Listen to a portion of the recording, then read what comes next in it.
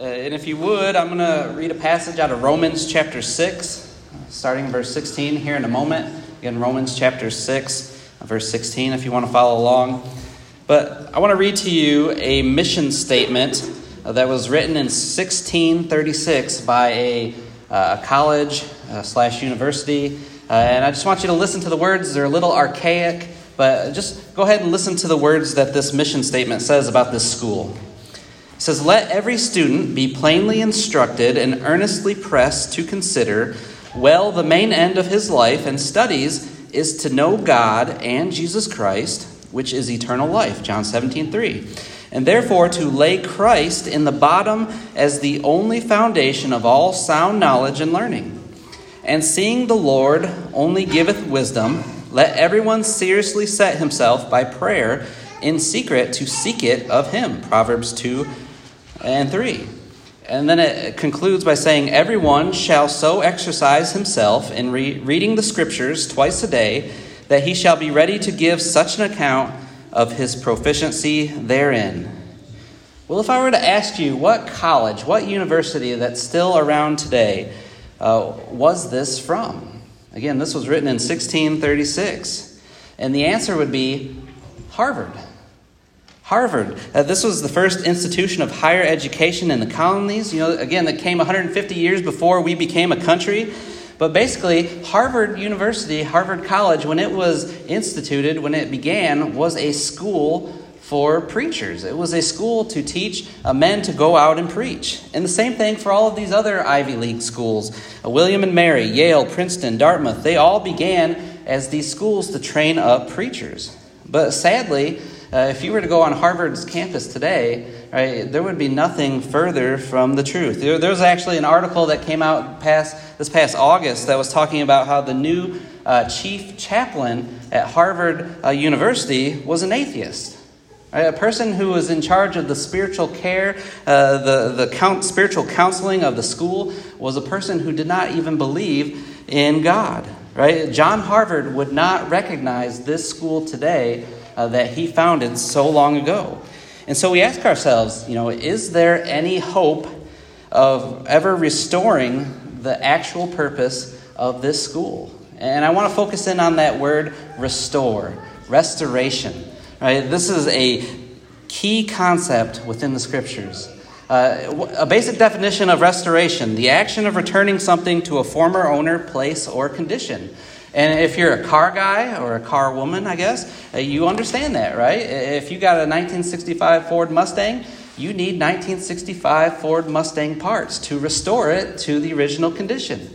If you're going to bake grandma's bread from her recipe that she wrote so long ago, you've got to follow that recipe from beginning to end. You can't add an extra pinch of this or an extra pinch of that because you think it might taste better. But if you're going to restore that bread recipe to its original instructions, you've got to go by it from the beginning, right? And the same thing in religion, right? Restoration is vital. That's our plea as New Testament Christians, that we go back to the Bible, that we go to the Scripture alone.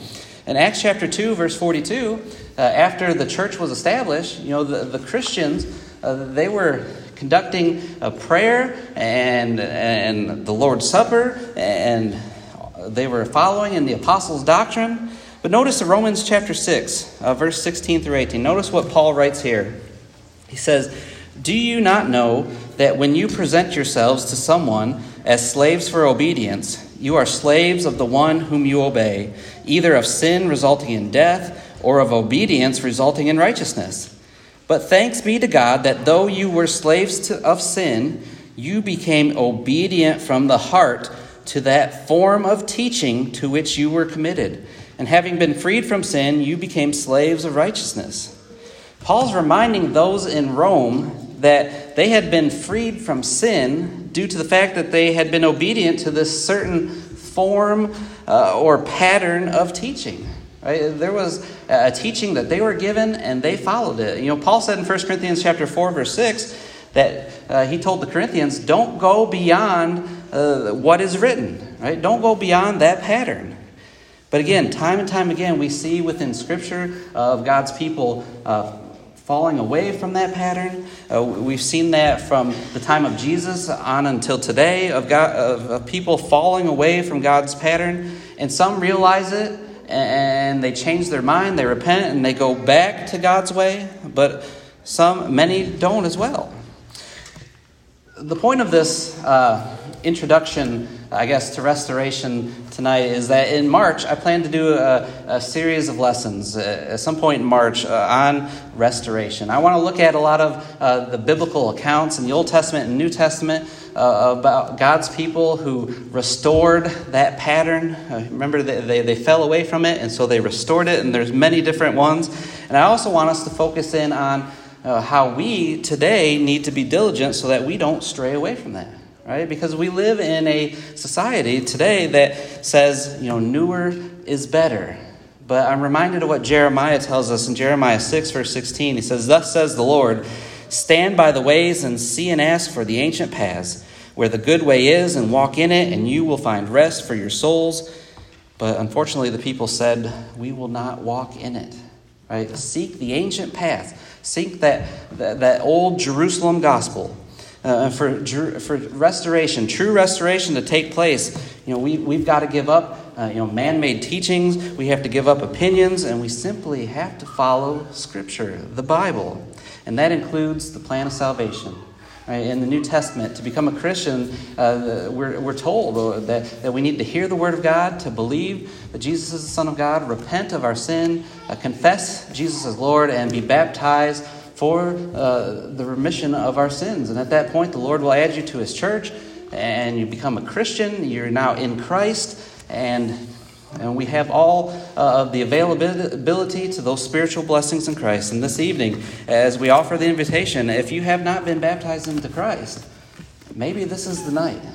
There's no better night than tonight to do that, to become a Christian, to restore that pattern, again, that pattern that we see in the book of Acts time and time again of individuals becoming Christians by hearing, believing, repenting, confessing, and being baptized. Won't you come now as together we stand and sing this song of invitation?